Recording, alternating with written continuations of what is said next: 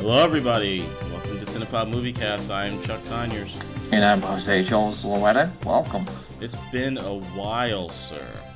Yeah, it's been a long time. Yeah, we have lives. We're busy people. So, you know, we can't... Look, everybody, just relax, okay? I know we've been away a while. But please, enough with the emails and the texts and everything. When are you gonna... I'm tired of waiting. Okay, we're here, okay? How was that? Was that a good performance? Do you think they bought that? Do you think they bought that, we were getting a lot of calls when we really weren't at all? No one cares. No one listens to Well, you this. had me convinced. Hey, I was going along with it. Okay, sure. We've got fans. Yeah, nice. Quote unquote listeners, audience, viewers. We're not viewing anything, but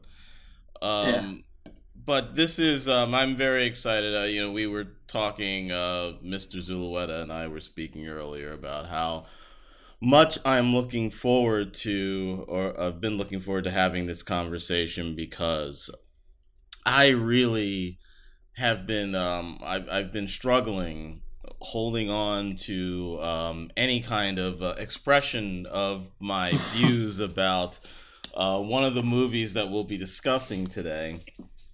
And tonight, I'm going to.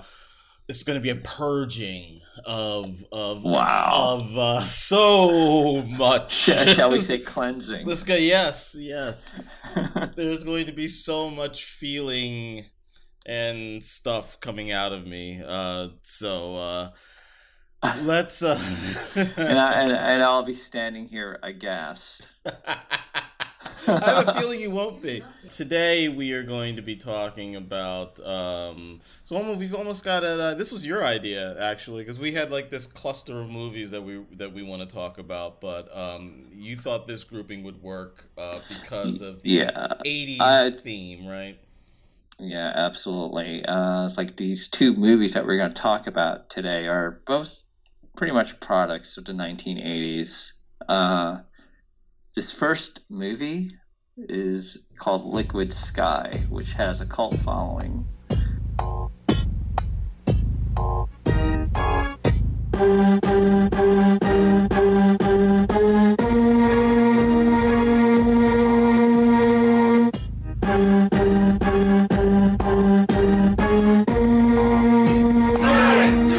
You wanted to know who and what I am?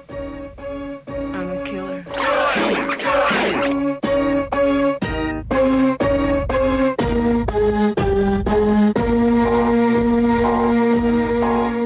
You wanted to know where I'm from? I'm from Connecticut. Mayflower style. I was taught that my prince would come, and he would be a lawyer, and I would have his children. And on the weekends we would barbecue. And all the other princes and their princesses would come. And they would say, delicious, delicious. Oh, how boring.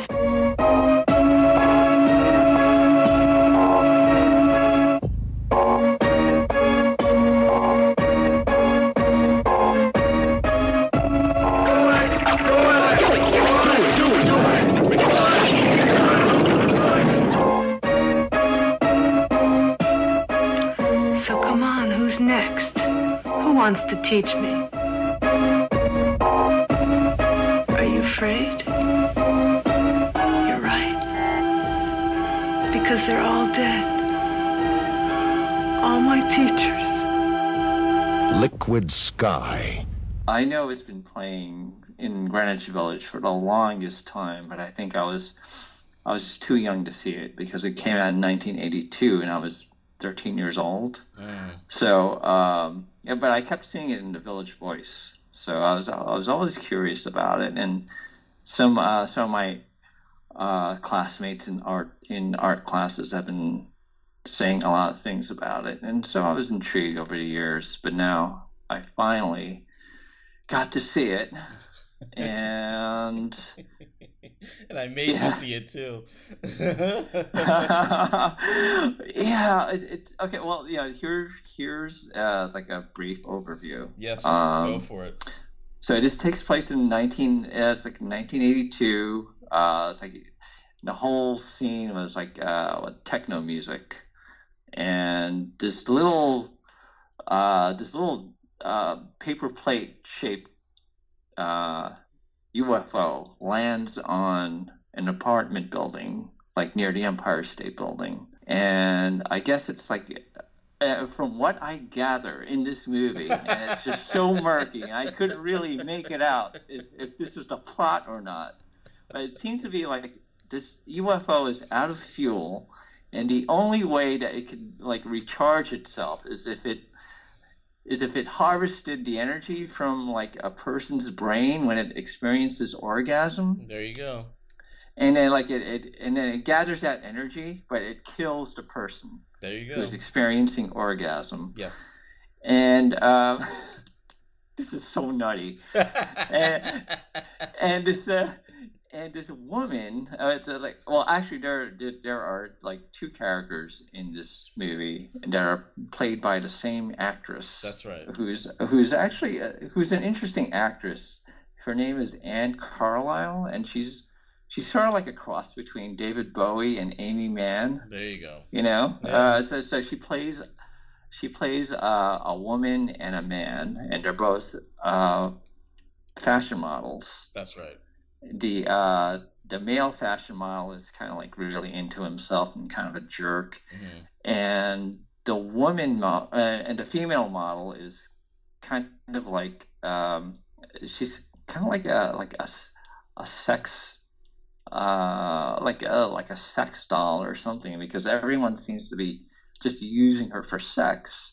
Yeah. Until one time when like back in her apartment, like this guy was like raping her, but the guy on top of her like gets attacked by the aliens because he had an orgasm, and then they managed to get that energy from him, but it killed the guy. Yeah.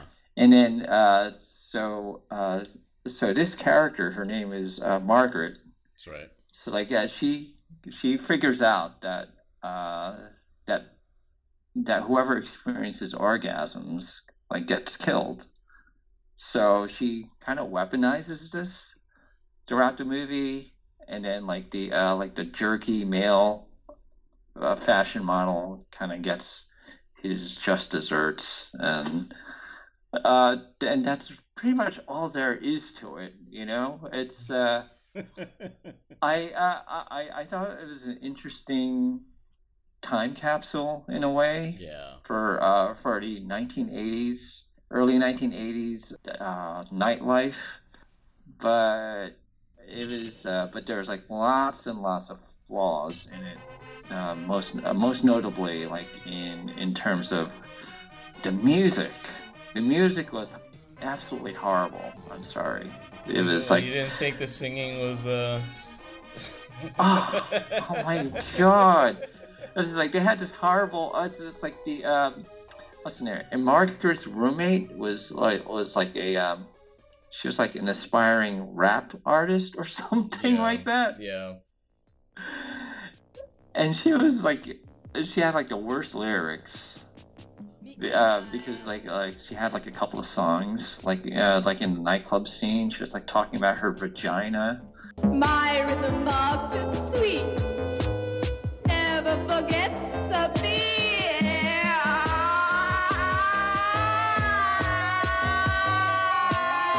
It never eats, it never shits, it never sleeps.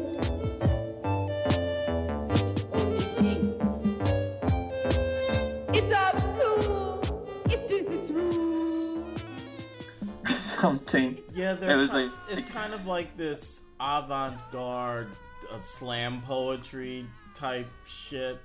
Yes. Yeah. Yeah. Yes. It's really ridiculous. That's right. That's right. And I thought the acting was like just bad. Oh, it's horrible overall. Yeah. Almost everything you've done since you've left me has been self-destructive. Adrian's a real bad influence on you. She doesn't care anything about you. She's only using you.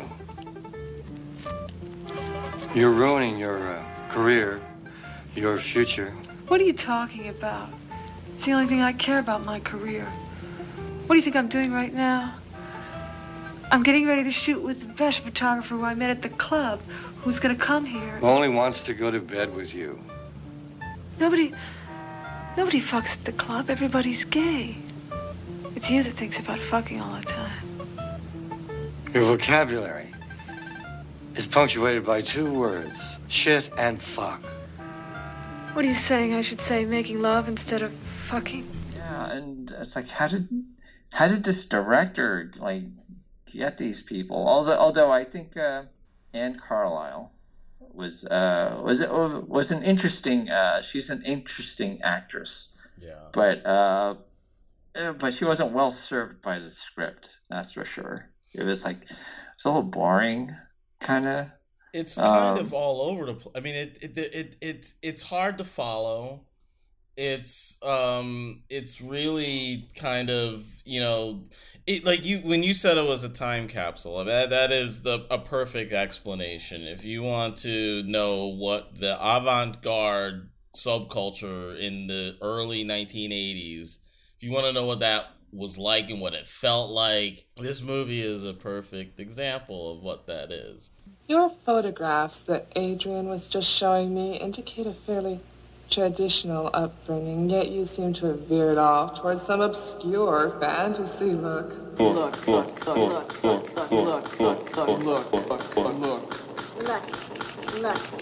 Look. Frankly, this Bird of Paradise routine is done every day in Las Vegas, and better. It's tacky.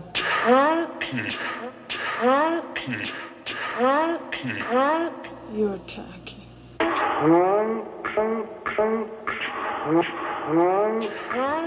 What do you mean by wearing all this weird makeup and strange clothes? Clothes.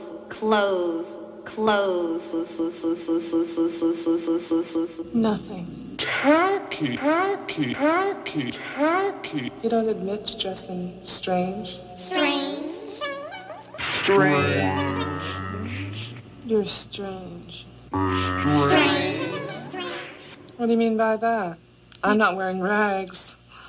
You're wearing what they want from you, baby. But just from a storytelling standpoint, it's a fucking mess. Yeah. It's really just, you know, it's incoherent at times. Yes. Yeah. So I was surprised to hear that it was like one of the top independent movies of the year. I mean, it just went on and on, like in certain movie theaters. But no, see, I don't think I could sit through something like this, quite frankly. But you did. Yeah, I did. Well, I had to. So of your own free will, of someone's not suggesting, like, you wouldn't go out and seek this out on your own for sure. Well, you know, it's just out of curiosity. Sure. You know, I wanted to know what the big deal was. Yeah. But now I know, and I kind of regret it. But I mean, I'm curious to know, like, how you managed to discover this film and how you liked it overall. I discovered this film in high school. Okay. A girl I knew told me that I had to see it, so I went over to her house. She showed me this movie, and it was the same. I mean, it was boring as hell. I just remember being bored to death by it, but it looked interesting. And there was something about it that just I continued watching it, and it's I found it fascinating. You know, not necessarily very interesting, but almost like it's almost like a thing to say that you sat through this movie, you know, more than it being this work of art. Or, I mean, I don't remember lines of dialogue from it. Mhm. A couple of things that I remember are the makeup scene where Margaret's putting on the Dayglow makeup. So I was taught that I should come to New York, become an independent woman. And my prince would come, and he would be an agent. And he would get me a role, and I would make my living waiting on tables. And I would wait till 30, till 40, till 50.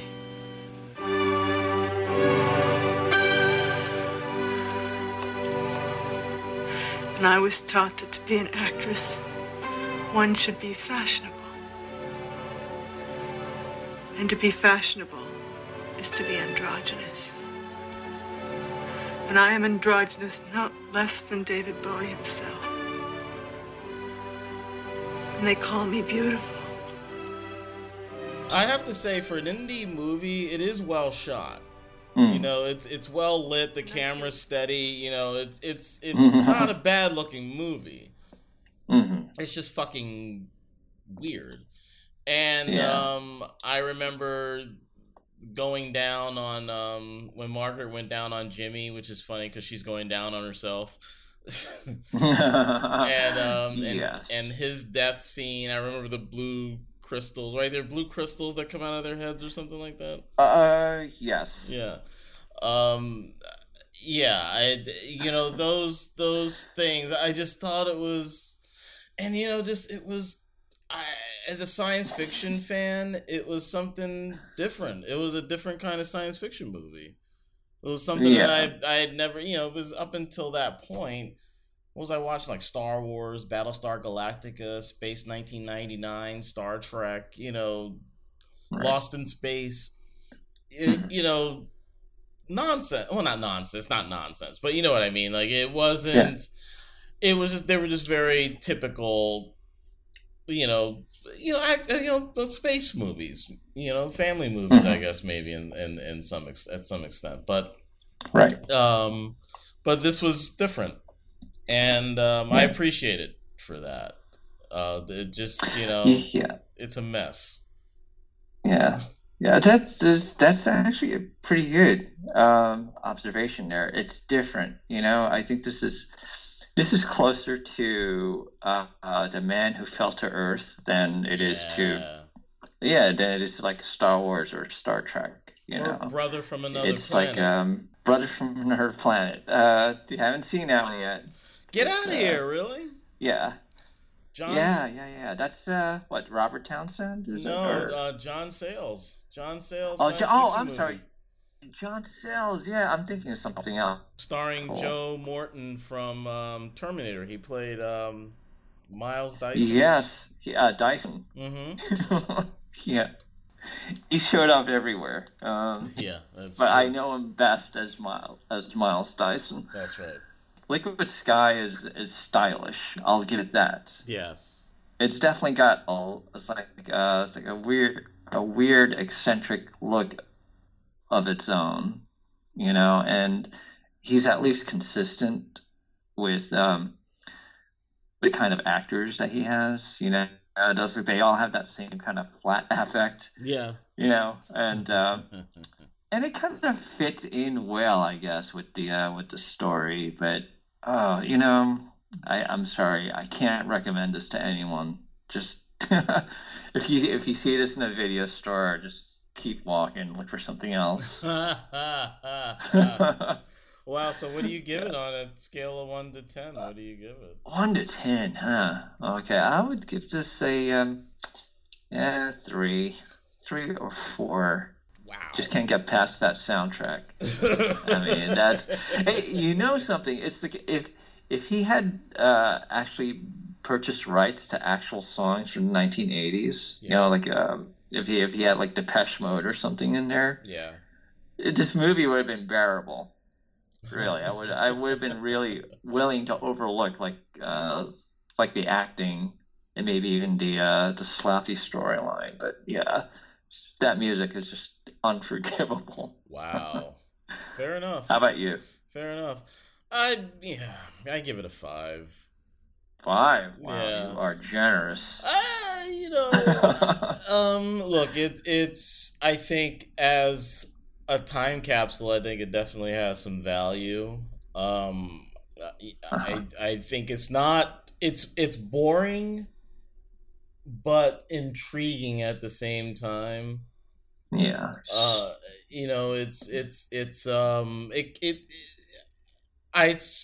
think I've seen it twice. Wow. And that was enough. That was enough. But look, the first time was with a pretty girl, so Right. that was motivation enough for me to sit through it and pretend that I liked it more than I did. but it was all right. But yeah, I mean, I think if you're a fan of science fiction, if you're a fan of cult film, if you're a fan of indie film, you owe it to yourself to at least turn it on and take a look at it. Whether or not it holds your attention. The director a couple of years ago was talking about making a sequel. Wow. Yeah. And there was like a bit of interest in it. People were like, "Oh, a sequel to Liquid Sky." But I don't know if a lot of those people who were excited about a Liquid Sky sequel had actually seen it in a while. Because again, once it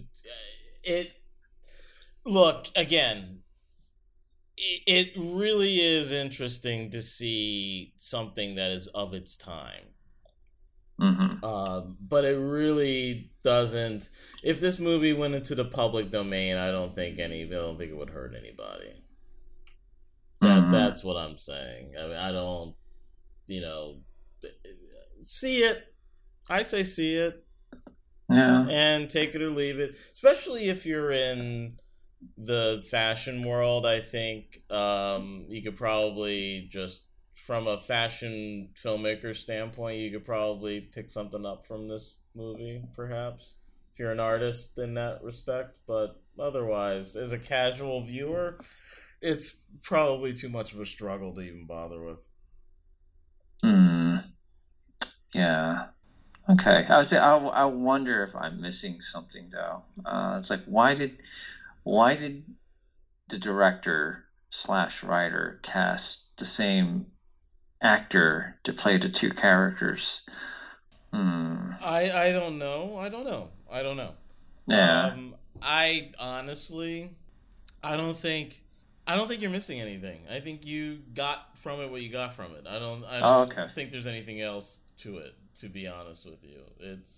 It's not. I don't think that it's this Rubik's Cube that needs to be unlocked, and it's an interesting story about drug use in the 80s. It's if you want to look at it from a different standpoint, you can look at it as kind of like the scourge of heroin that spread through the city at that time and took a lot of lives, and because that's what Liquid Sky is. It's this heroin. It's this drug. And maybe the aliens weren't real, or maybe the alien was an allegory for the deaths that incurred from this plague, and that essentially led to intravenous drug use, all that stuff. That eventually led to part of what contributed to the AIDS epidemic. So there's probably some depth to be plunged there, but I don't think, because these people were just making this story at this time, I don't think they were thinking that much ahead. But I do think that they were probably addressing drug use in their community. Wow. Okay. You gonna watch it again? No. But I like your attempt at analyzing this. I mean, and it actually is a really good analysis. Wow, thanks. Drug is a powerful thing, So are orgasms. Yeah, and they could fuel spaceships. So I don't know. Alien technology. Alien technology. How you doing, everybody? This is Chuck Conyers, the one half of the Cinepod Movie Cast. Hey, listen, are you looking for something new to read? Afrofuturism has finally reached the mainstream, and there are a lot of great stories out there that look at the diaspora in a completely different way. I remember growing up, a lot of kids would talk about what they would do if they could go back in time, and one of the things was go back and kill Hitler to prevent the Holocaust. I used to think about, what if you could go back in time and prevent African slavery from happening? Well, that little thought experiment morphed into what is now available for purchase in Amazon, iTunes, anywhere you buy books, The Maximilian Emancipation.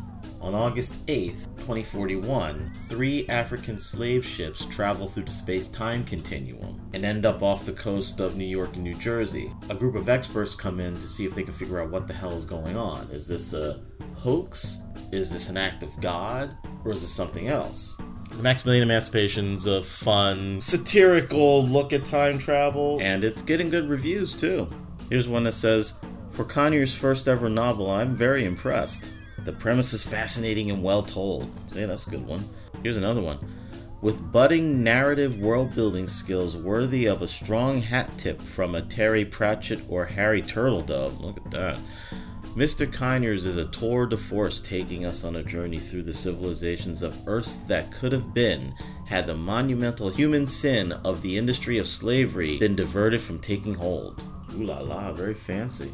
So if you're interested in picking this up, you can get the paperback at Amazon, as well as the Kindle version. You can also go to iTunes, Kobo, any place that you typically get your ebooks. You can also go to StopSlaveryWithTimeTravel.com, and you can find links to all the books, all the versions of the book. There's a PDF version you can buy from the site directly from me. And also, this is the first in a series of 3 books. The second book, called World Time, will be out this summer. But you can stop by the website, you can go on Amazon, check it out. It's called The Maximilian Emancipation. And now, let's get back to it. And now, continuing on with our I Heart the 80s theme. Was this VH1? Yeah. Yeah. Yes, Ready Player One. I live here in Columbus, Ohio. In 2045, it's still ranked the fastest growing city on Earth, but it sure doesn't seem like it when you live in the stacks. They called our generation the missing millions. Missing not because we went anywhere. There's nowhere left to go. Nowhere except the oasis. It's the only place that feels like I mean anything. A world where the limits of reality are your own imagination.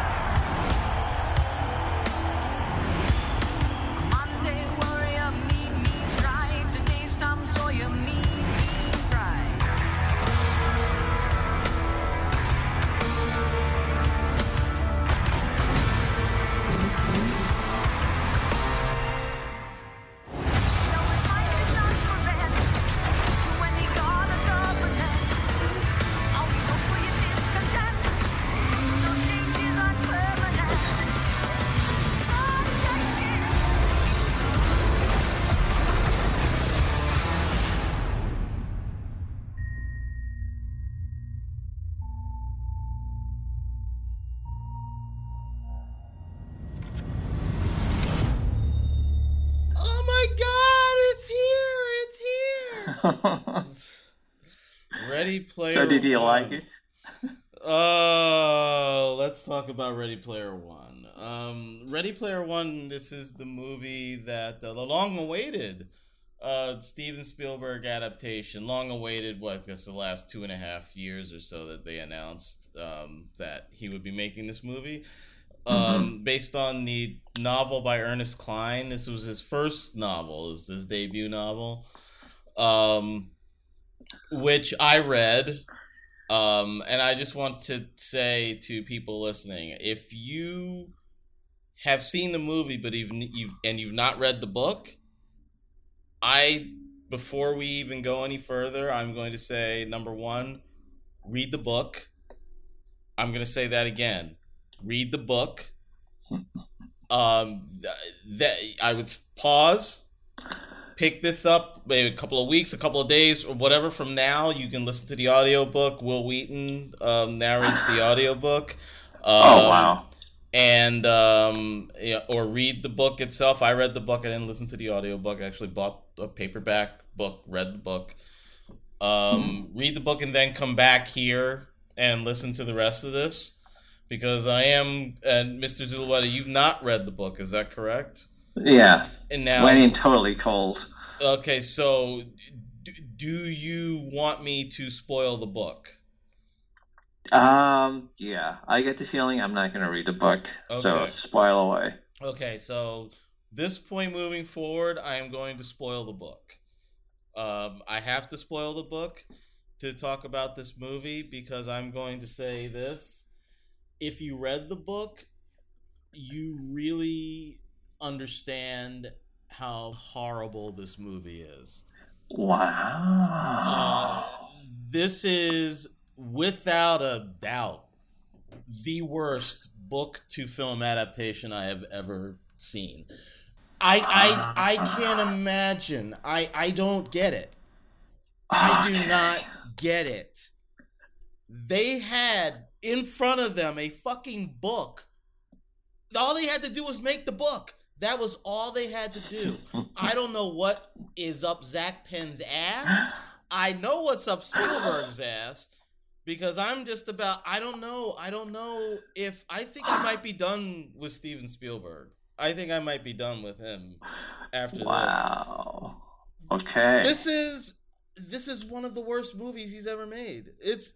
I was thinking about, I was kind of weighing them between this, Hook, and 1941. People don't like 1941, but I like 1941. I think it's really cute. Mm-hmm. I don't know which is worse, Hook or this. Wow.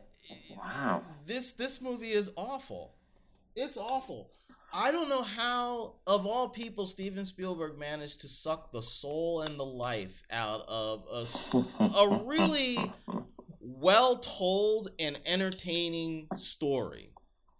I don't fucking get it. Now, I'll say this, as someone who read the book, going into it, the movie starts up, you're seeing Wade Watts, who is in the Oasis world. He's known as Percival.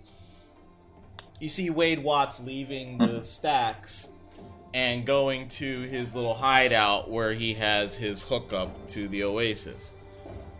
All true to the book.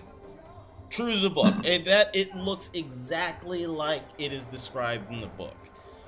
This is what's leading to how pissed off I am about the fact that they did such a good job up to a certain point of conveying the book. I was born in 2027, after the corn syrup droughts, after the bandwidth riots, after people stopped trying to fix problems and just tried to outlive them.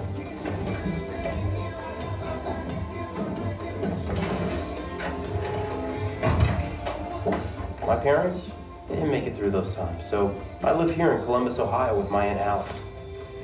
In 2045, Columbus is the fastest growing city on Earth. It's where Halliday and Morrow started gregarious games.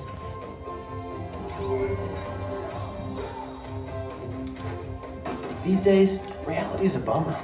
Everyone's looking for a way to escape. And that's why that's why he was such a hero to us.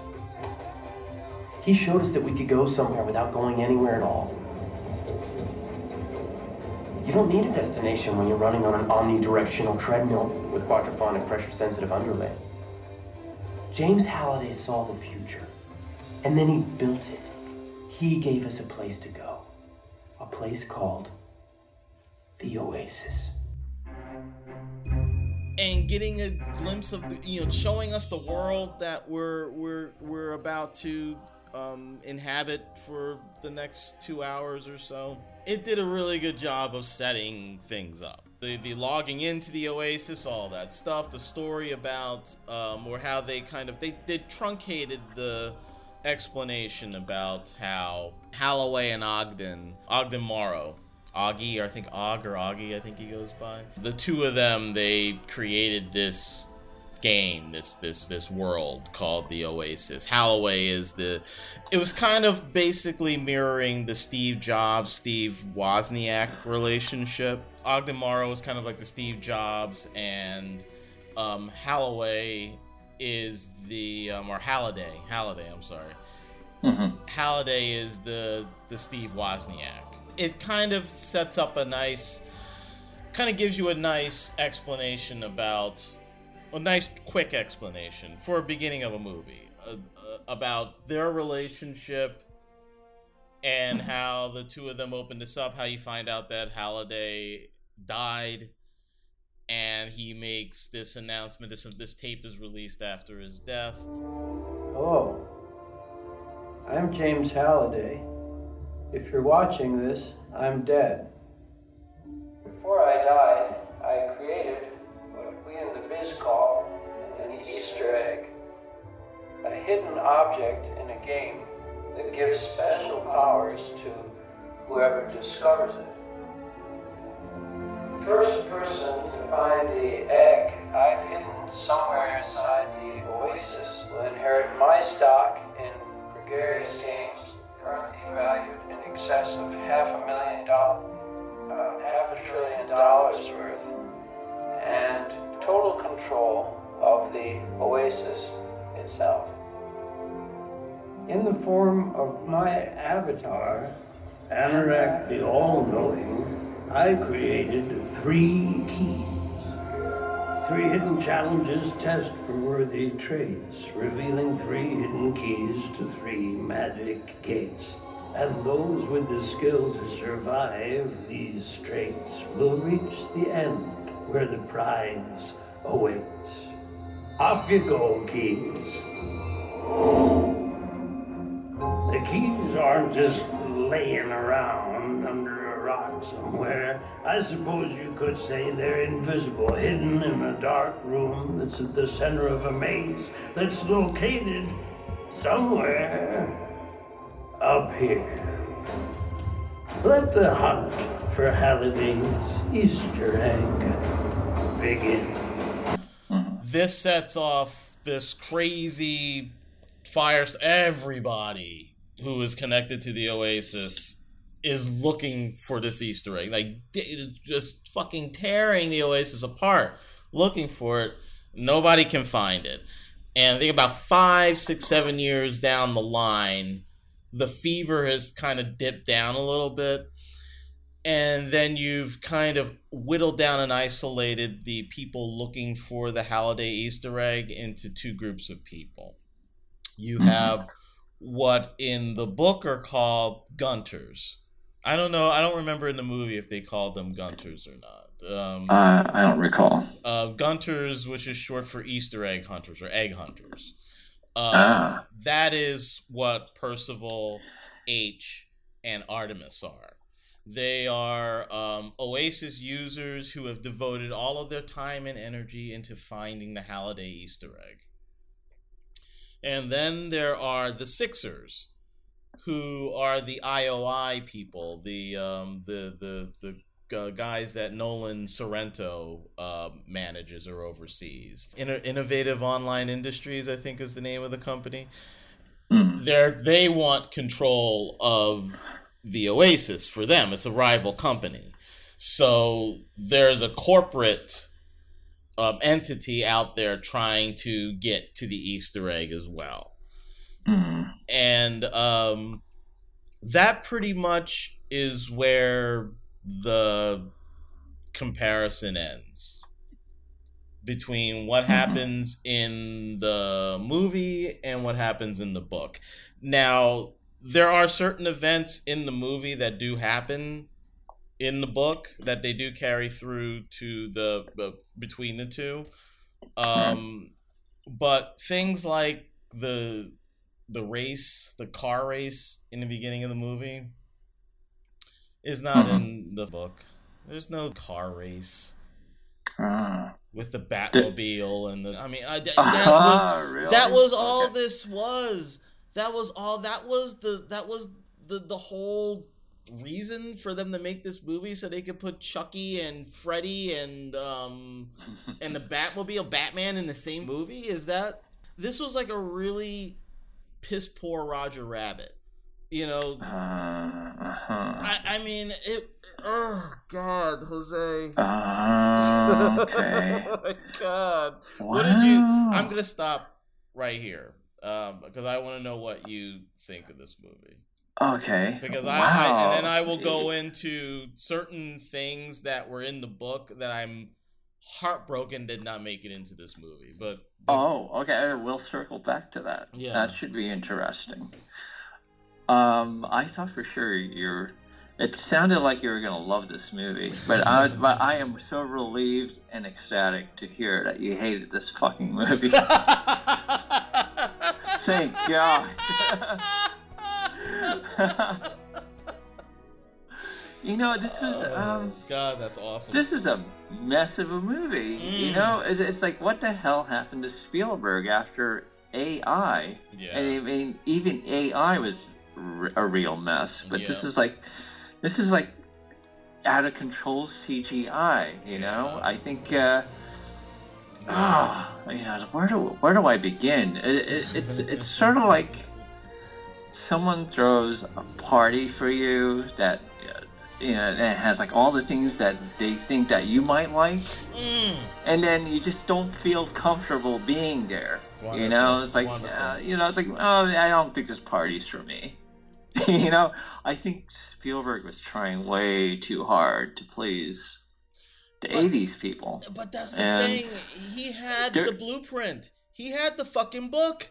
There's no reason for I mean, nostalgia for him. Okay, let me just point out one thing that there's a part in the movie where I don't remember why, but they end up going to the Outlook movie theater to see the Shining experience. Yeah, right. Okay. Yes. There is a device that they use in the book where part of the whole experience of finding the keys. I think in the book there are 4 keys. In the movie there are 3s because everything works in 3s, but there are 4 keys in the book. And each one, there's a set of tasks that are required to get to each key. At one point, the first key that he gets, he beats someone in the game of Joust. Remember Joust, the arcade game? Yeah, sure. Yeah, there's someone he has to beat in order to get the first key. That's how he ends up on the leaderboard, not winning a fucking race. So that's the thing that gets people like, holy shit. So there are connected tasks that he has to accomplish because they discover one of the things about Halliday is that he was an 80s kid. So everything that he dug and he loved was from the 80s. Right. Let me say that again. Everything that he knew and loved came from the 80s.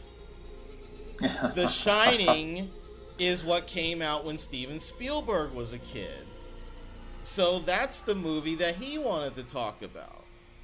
In the book, certain games you are actually playing you're actually in an interactive movie, acting out the movie. And the first game that Percival / Wade encounters is a simulation of War Games, the movie with Matthew Broderick and Ali Sheedy. We're in. It thinks I'm Falcon. Hello. How can it ask you that? It'll ask you whatever it's programmed to ask you. You want to hear it talk? Yeah. I'll ask it how it feels. I'm fine. How are you? Excellent. It's been a long time. Can you explain the removal of your user account on June 23rd, 1973? They must have told it he died. People sometimes make mistakes. Yes, they do. How can it talk? It's not a real voice. This box just interprets signals from the computer and turns them into sound. Shall we play a game? Oh. I think I missed him. Yeah, weird, isn't it? Yeah. Love to. How about global thermonuclear war? Wouldn't you prefer a good game of chess? Later, let's play global thermonuclear war. Fine. All right. So he has to go through and act out the entire movie, all dialogue and all. You get points deducted if you don't get the tone of voice correct. If you forget a line, if you forget a motion like an acting, like anything. If you don't nail it, it's like Guitar Hero. It's like playing a good song in Guitar Hero, except you're actually performing in this movie. And you have to act out the entire movie. And then I think he gets another key after he does that. I don't remember. But something big happened when he progresses forward when he goes through War Games and acts it out.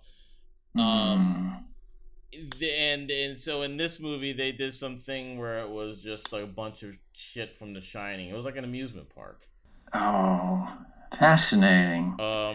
Another thing in the movie, and then I'll let you get back. I'm sorry. This is what's because they find out about The Shining because they're talking to that robot butler. Right. Oh, there's no robot butler. Yeah. In the fucking book. And he also Wade gets the quarter from the robot butler. Because they have a bet.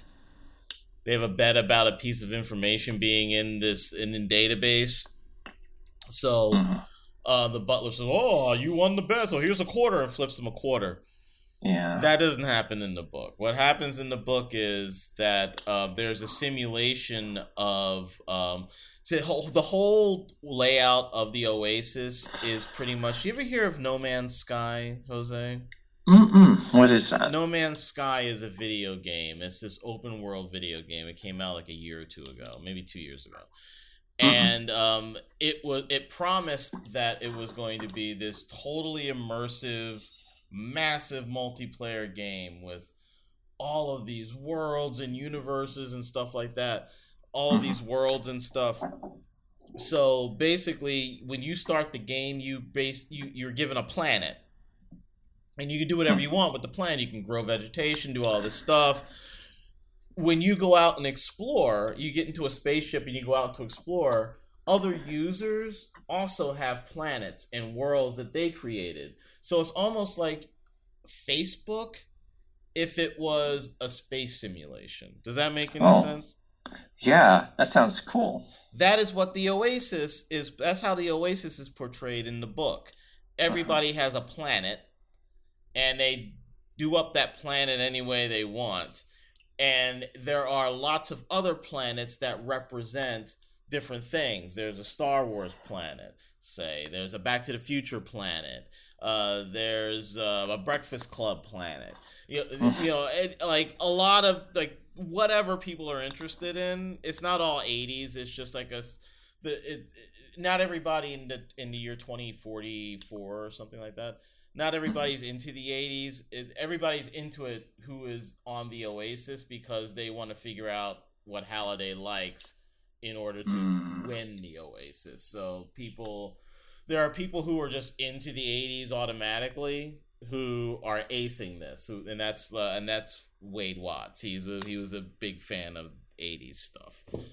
So there is a simulation of the arcade that Halliday used to visit when he was a kid, and there is a Pac-Man machine in the corner, and Wade plays the Pac-Man machine and gets the quarter from the Pac-Man machine.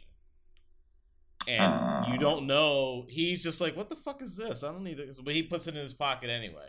So it's cool. So it's just like in the movie, that pays off the way it pays off in the movie. The big bomb goes off, everybody gets wiped out, and then he has his extra life. So that happens in the book as well. But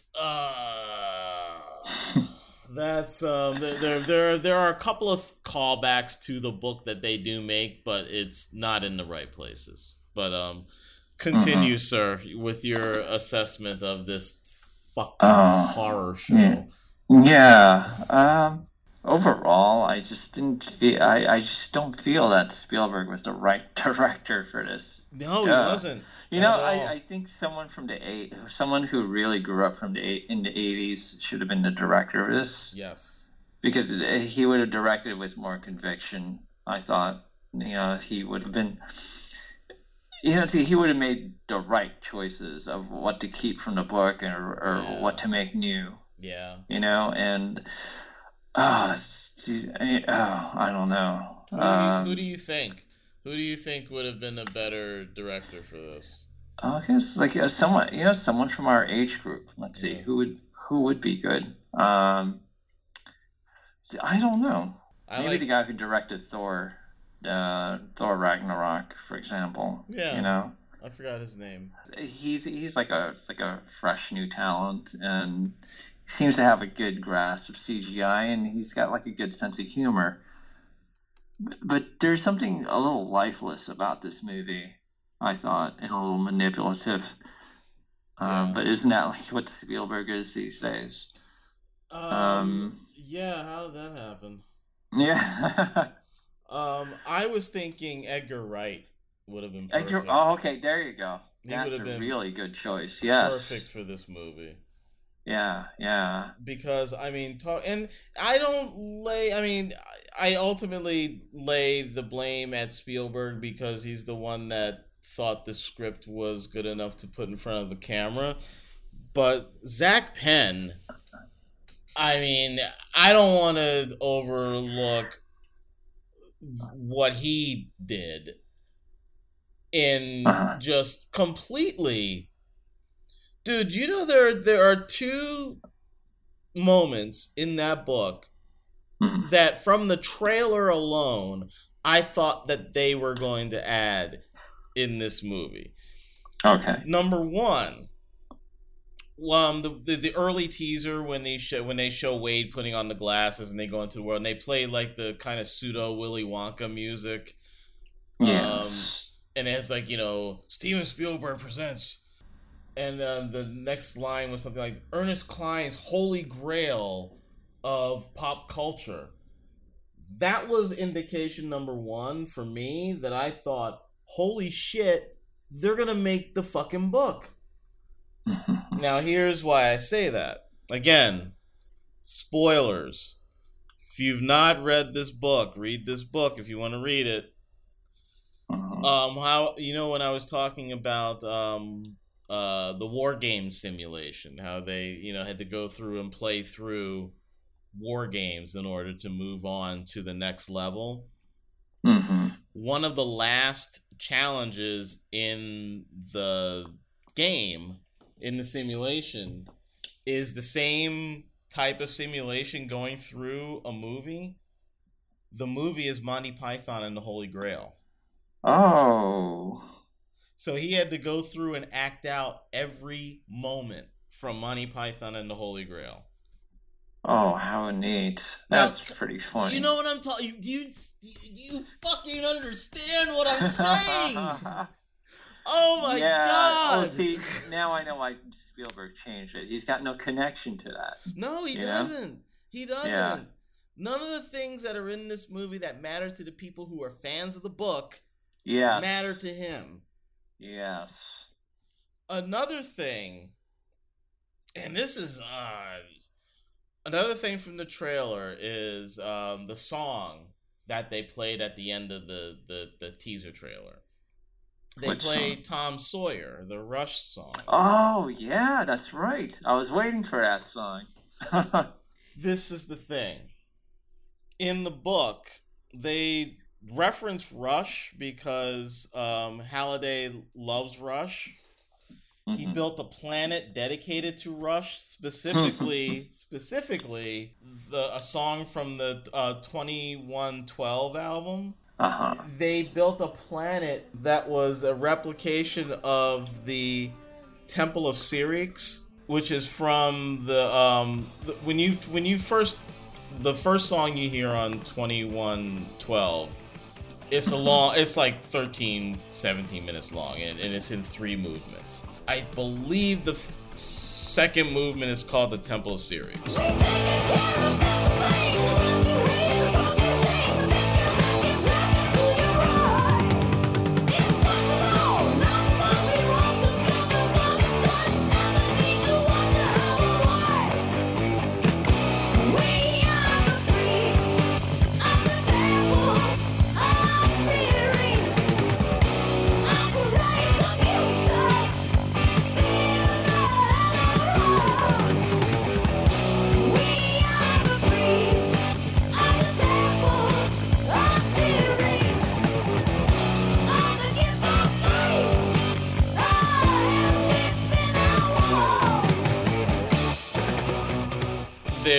It's a song about the priests of the Temple of Syrinx. Our great computers fill our hallowed halls. So, he flies the ship to the planet where the Temple of Syrinx is, gets out, goes into the temple, and the computers are in the hall. It's a Rush song. It's a living Rush song in this fucking book. And I was so convinced that the trailer was dropping hints that, oh my God, they're gonna put these things in the movie. Holy shit! And there was about 15 minutes left of the movie where I realized, oh my God, that's not gonna happen. Sorry, folks. It was the chase scene in the car when he was trying to grab the key and he couldn't grab it because the other cars were jostling the van. Oh, God. It was... It just turned into like the Keystone Cops. Oh, wow. These stupid chase scenes and these... He missed the point.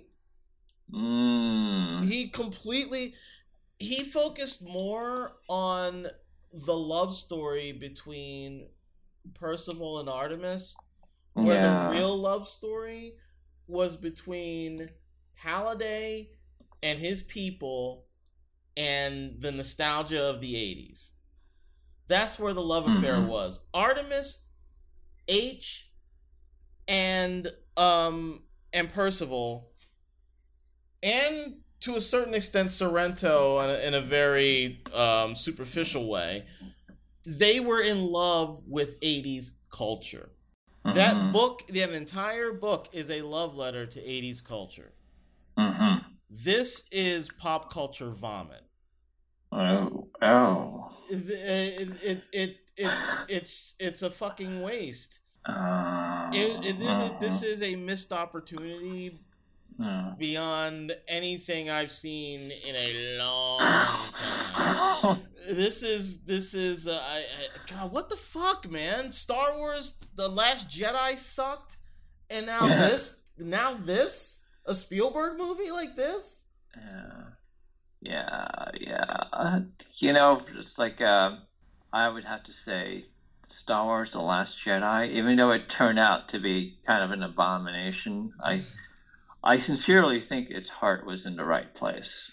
It just made the wrong decisions. Whereas there's no heart in this one at all, I feel. No. And that's Even an when it interesting tried. point you make about the book. You said it was like the book was a love letter, basically, to the 80s, whereas this movie just uses the 80s as kind of a vehicle for something else. A love story that wasn't really convincing.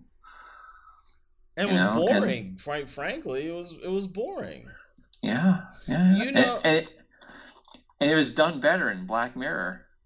The San Junipero. Yes, San Junipero. Yes. Yeah, San Junipero. That was a more interesting love story, and I think they could have taken more chances with this. I mean, in the book, my question to you is, like, in the book, did the real life Artemis have like a birth defect on her face, or? Yes, and you don't meet none of those characters meet each other until the end of the book. It happens in the middle of this movie. That was when it really fell apart for me. When the guy with the tattoo on his face, not in the book, abducts Wade and then brings him in front of Artemis, and she's like, "Welcome to the Resistance." Like, that was it for me. That was just like, oh my God, they're doing something else. What the hell is this? He meets H before he meets Artemis in real life. And she does, and it is like a thing. And you know what else happens in the book? Ogden Morrow is involved in the story, but he helps them at the end. You know who he reminds me of? Speaking of Willy Wonka? Almost. Okay. Halliday is more the Willy Wonka character. Okay. Ogden Morrow reminds me of Professor Falcon in War Games. Speaking of War Games. Okay. You know how his role was? His role wasn't to fix the problem, but it was to give Matthew Broderick what he needed to help him fix the problem. Mm-hmm. That's what Ogden Morrow was to Percival, H, and Artemis. He comes in at the end. This is after Wade, the stacks gets blown up. And you know, when the Artemis gets arrested and she gets thrown into like the IOI prison or whatever. Right. That doesn't happen in the book. That's Wade instead. Wade ends up adopting a new identity and becoming an employee of IOI after the stacks gets blown up, so that he could try to infiltrate and take down IOI from the inside. And there is a moment in the book that they replicate in the movie, but it's not the same way it plays out. In the movie, do you remember when H and who were the two kids? Daito and Shoto, the two Japanese kids. Right. They in the movie they ride up on Artemis out in the street, and she opens the door and like, Artemis, H? Hey, Artie.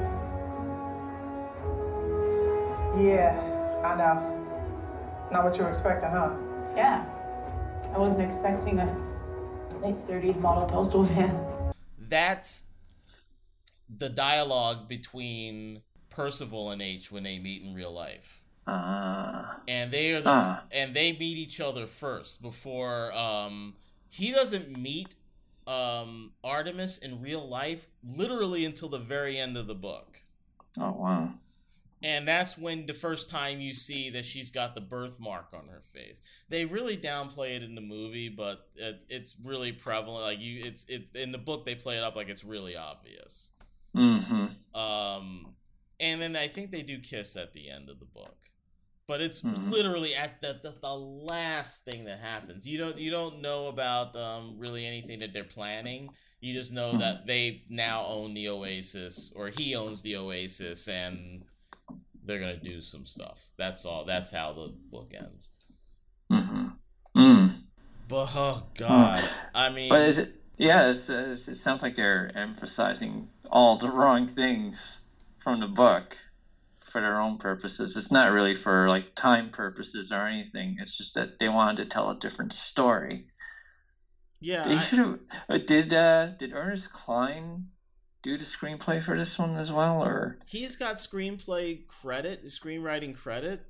Okay. I can't imagine.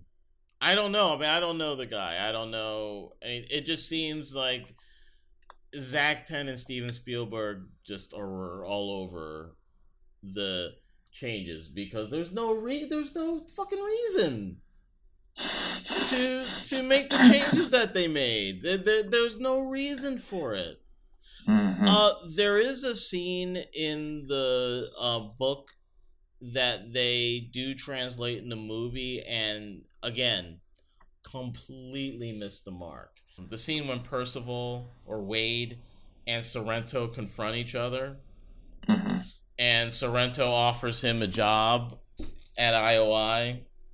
Right. And in the book, Wade Watts instead says, it says the same thing he says in the movie, like, actually, I want your job. And Sorrento in the book, he starts laying out figures to him, like $2 million a year, $5 million a year, $10 million a year. I've been authorized by the board to offer you whatever you want. So that's when Wade Watts says, I want your job. The board is, I think, listening in on the conversation, and he says, okay. And then Sorrento turns around, calls the board, talks to them on the phone, hangs up the phone, and says, job is yours. I'm going to step down. It was like, from this moment forward, you are in charge. Wow. And that's when Wade laughs and says, you're such an asshole. Do you really think I want your job? I don't want anything to do with you or you people. It was a far more intense scene in the book than what played out in the movie. It just seemed like it. Yeah, I mean, you're right. There is no.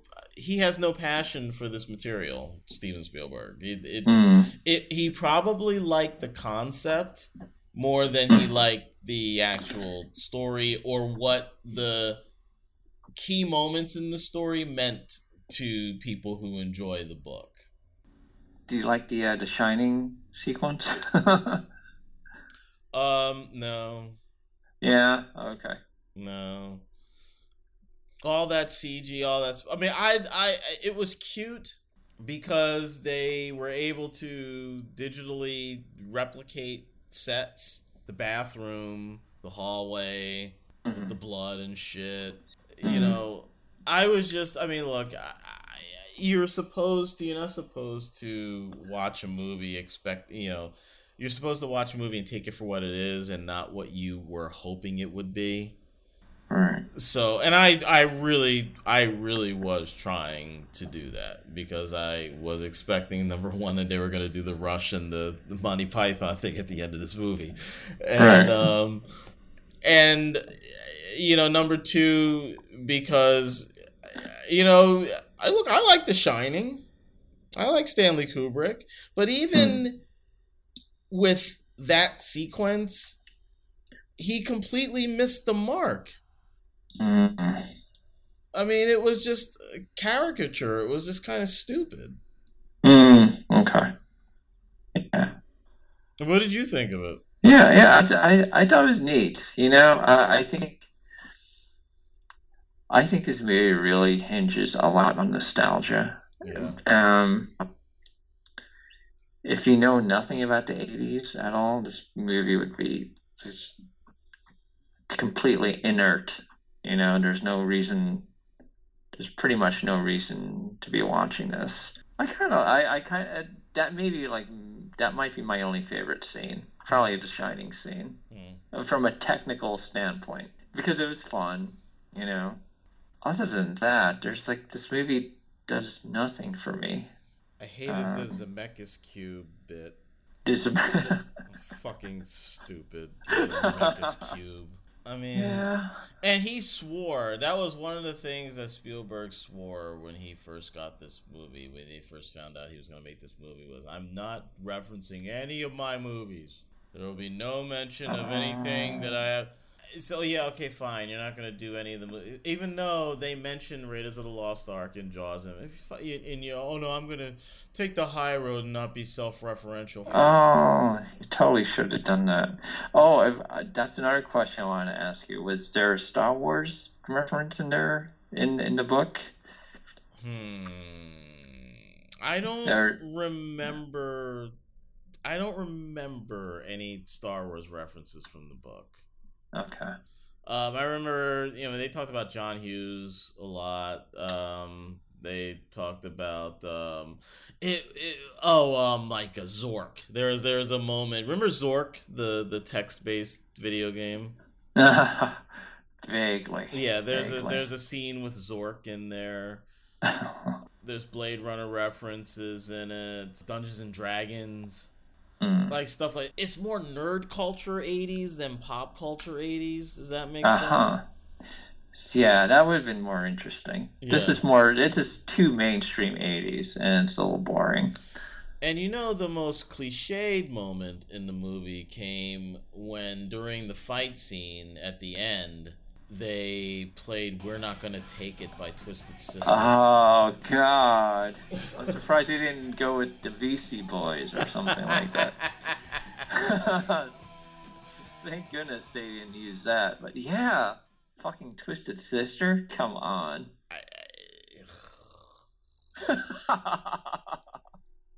Oh my God. That does happen in the book too. They do put a shield around one of the last places where one of the last clues is, and Percival's able to rally everybody in the Oasis to come and attack the shield. That does happen in the book.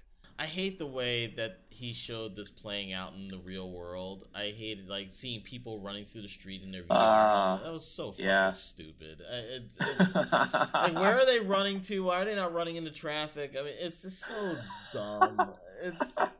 I don't get it. I don't get it. I mean, even though it's a fantasy, it's just so stupid. I don't know. I don't know if I can do Spielberg anymore. I haven't seen The Post yet. I'm kind of curious about The Post. Yeah. But maybe that's the extent of his talent these days. You can do quiet drama and not big budget action. Yeah, because he's just so out of touch. Yep. Yep. Yeah, it's like his big budget sci-fi stuff. I think it's time to get that a rest, Steven. Minority Report was the last one. Yeah.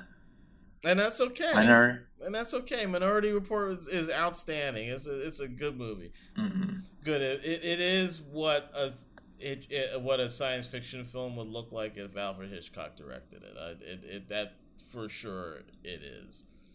Mm-hmm. But oh Christ, this movie is Ready Player One. What, on a scale of 1 to 10, sir? What do you give this movie? Well, since I think this is like middle of the road Spielberg, I'm gonna give this a hard 5. Yeah, that's about right. How about you? That's gonna be a 3 for me, sir. Oh, that hurts. This is gonna be a 3. I will say that the actors portraying the characters in the book, I'm happy with how they're portrayed, how they look. Okay. I kind of saw Ogden Morrow as Jeff Daniels. Uh-huh. I mean, again, I talk about a missed opportunity. You have him come in at the very end as kind of like a, hey, guess who I was? That was so unfair to how he was portrayed in the book at the end. He is such a good character, you know, and there's a richness and a depth and a complexity in the characters in the book that is, again, just completely skipped in now. And I'll say this too, as far as the love story is concerned in this movie. Percival has admired Artemis from afar, and he did kind of develop feelings for her and does profess love for her. But the two of them, especially her, this is all about. I mean, they're Gunters. That all they care about is finding the Halliday Easter egg. How they play it out in the movie is that they have people. They have you get to the end of Adventure, the Atari 2600 game. You get to the end of Adventure and you find the credit in the programmer that credited himself in the game. It's the first time, and that is true. It's a true story. It's the first time a credit of a video game designer ever appeared in the game. Not in the book, number one. And number two, the moral of the story is not Easter eggs are magical. It's oh God, the end of that movie where he's holding, there's like this, what's glowing in his hand in the real world? What's glowing in his hand? The machine. You mean the suit that he's wearing the whole time has they had diodes, like lights in them, LED lights or something that emulated an egg when you found it? Oh God. Oh, Jose. Oh my God, dude. Oh. This is one of the most disappointing movies I have ever seen. This was such a monumental disappointment. Yeah. I'll never forget this, Steven Spielberg. I will never forget this. The movie that broke me. Yeah. The movie it's got cute moments. I'll give it that. But yeah. Which moments were those? I can't even. The Shining moment. I kind of like that. Yeah. Okay, I've got a weakness for that. I thought that was well executed. I did think of you. I thought of you as well when there was a Kubrick reference in this movie. I was like, oh, well, two people in the world will enjoy this. Me and Steven Spielberg. Congratulations, Jose. Steven made a joke for you. Are you happy? Made a little scene. Yeah, just for you. Are you happy? All right, kids. I feel purged. I do feel cleansed, and I feel like I got a lot off of my chest. I know that I was. I'm not. Look, you know. When you anticipate something like this, and especially when you have a connection to the source material, you know, you don't want to be disappointed. What are you gonna do? You know, Steven Spielberg is someone that, you know, we grew up with this guy. We grew up watching this guy's movies, and he probably informed a lot of, you know, what we like and what we don't like about certain types of movies. Mr. Zulueta, that's it, I guess, huh? Yeah, Ready Player One. Not so ready. And I'm not playing with this one either. I guess we're not going to watch Ready Player 2. No. I will read. He is working on a sequel to the book, so I will. Oh, good God. The book you said is good, right? Yes, so. The book is great. The book is fun, and it's cool. And again, they have it on, Will Wheaton reads the book on tape, which I haven't read. You can get it from Audible. Which I haven't listened to, I'm thinking about going back and cleansing myself with the audiobook. To really go back into this world and enjoy it and have fun with it, because this story is a lot of fun. And the only way, in my opinion, to enjoy it is through the book. Wow. So pick it up. Please do. All right. That's it Yes. for tonight, ladies and gentlemen, on the Cinepod Moviecast. I am Chuck Conyers. I am Jose Joel Zulueta. And Mr. Spielberg, please just stop. For the love of God. We're knights of the round table. We dance whenever we're able. We do routines, record scenes, to footwork impeccable. We dine well here in Camelot. We eat ham and jam and spam a lot.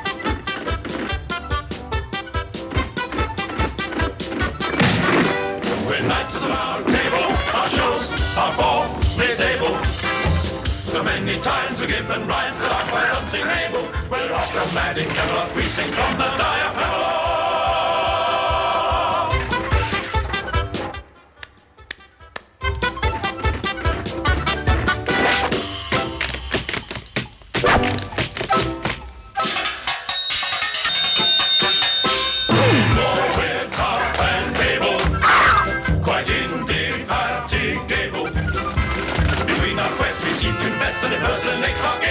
It's a busy life in Camelot.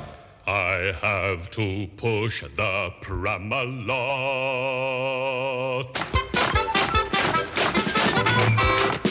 On second thoughts, let's not go to Camelot. It is a silly place. Right.